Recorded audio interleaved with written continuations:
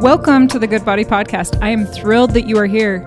We are going to be talking about all things body image, mindset, nutrition. The truth is, you cannot find your way to health without discussing all of these things. So let's dive in. On today's podcast, we are talking about the 2 best ways to fix up your workouts. People are always asking me very specific questions about their workouts, like how long should my rest periods be in between my sets? Or what is the best time of day that I should be working out? Or is it okay for me to take a rest day? What if I'm taking 3 rest days? Should I work out on an empty stomach or should I be working out with food? All of these nitpicky details really just get us distracted from what matters. And that is just getting the workout done, because done is better than perfect, and perfectionism has halted our progress in so many areas. The first way to fix your workout is to have a more than nothing attitude. We start to think about our workout, and that is the first thing that we do wrong. There's so many outlets for you to outsource your workouts to. There's free videos on YouTube. There's a billion apps out there for you to pick. If the idea of picking a workout is what stops you from doing it, then it's time for you to outsource that. If you like to dance, there's High Fitness or Fitness Marshall. If you like to weightlift, you've got unlimited options, even if you have very little equipment. If deciding what your workout is going to be is stopping you from working out, then take 15 minutes today of cruising the internet or cruising your app store and find an option that will fit your needs. And while we're on the topic, there are some of you that have decided that you don't like working out.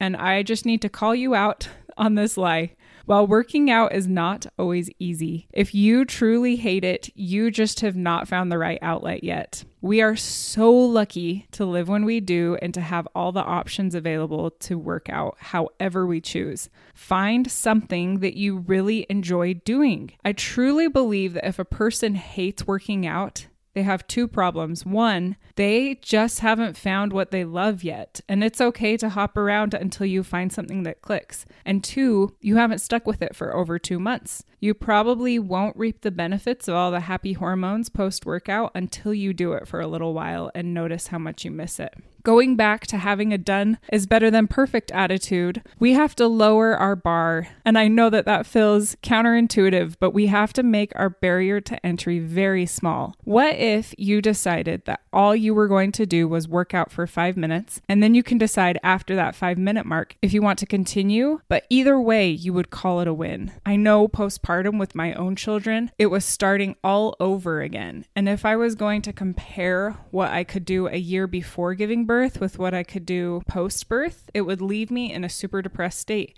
And who feels like working out in a depressed state? Who feels like doing anything when they're in a depressed state? I have this motherhood journal by Rachel Nielsen from 3 and 30 called Flecks of Gold. And it's a 3-year journal for mothers to write something very small and short about either what happened that day or something one of their kids did, or maybe a lesson learned about mothering. It's very vague and very open. And I'm in year 2 of writing in this journal, and there have been many times where I have gotten a week behind. And I have 2 options. I can beat myself up and fall into a shame spiral, or I can forgive myself and stop dwelling on it and find small, short things to catch up on and try again the next day. It's a game of consistency and not a game of perfection. It's been such a good experience for me to reap the benefits of those really small things, because I'm able to look back from a year ago with my own kids and see the progress that has been made and look back on what we were doing a year before. And some of these days, all I wrote down was 1 sentence about something that happened, but it's still meaningful. It still counts. When you have taken a week off or 2 months off or 3 years off and you're getting back into it, lowering your expectations and being proud of yourself for moving your body is all that you need to do. Be proud that you did more than nothing, because it's just that. It's more than nothing. Done is better than perfect, and not many of us have time for perfect anything nowadays. If you had expectations for a 60-minute sweat session every day,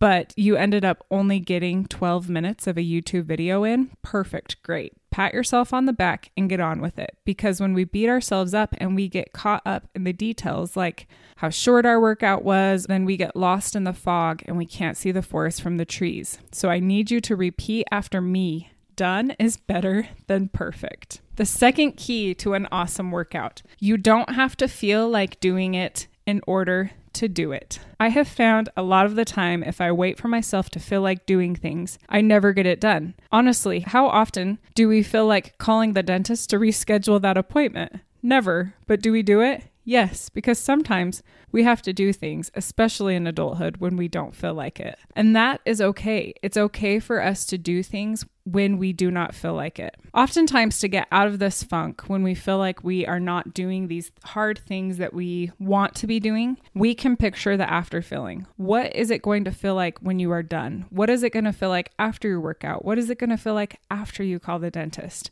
95% of the time when my alarm goes off in the morning, I do not feel like getting out of my warm bed. When I didn't get enough rest, or maybe I'm sore, I would much rather stay in my bed, but I also know that is my sacred time to move my body. But more so, the feeling I have when I am done is unlike any other. It's the domino for my day that makes all of the others fall into place. Once I complete it, I feel a sense of self-confidence, and my workouts are not amazing all the time, but I make the expectation of done being just going out in the gym and moving my body. It doesn't have to be a perfect, sweated out, killing my body, super sore muscles every single day. Try these 2 tips and let me know how it goes. I love you.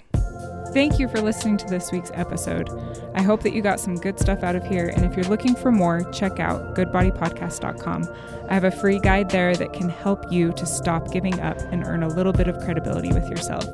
And you will hear from us next week. Until next time.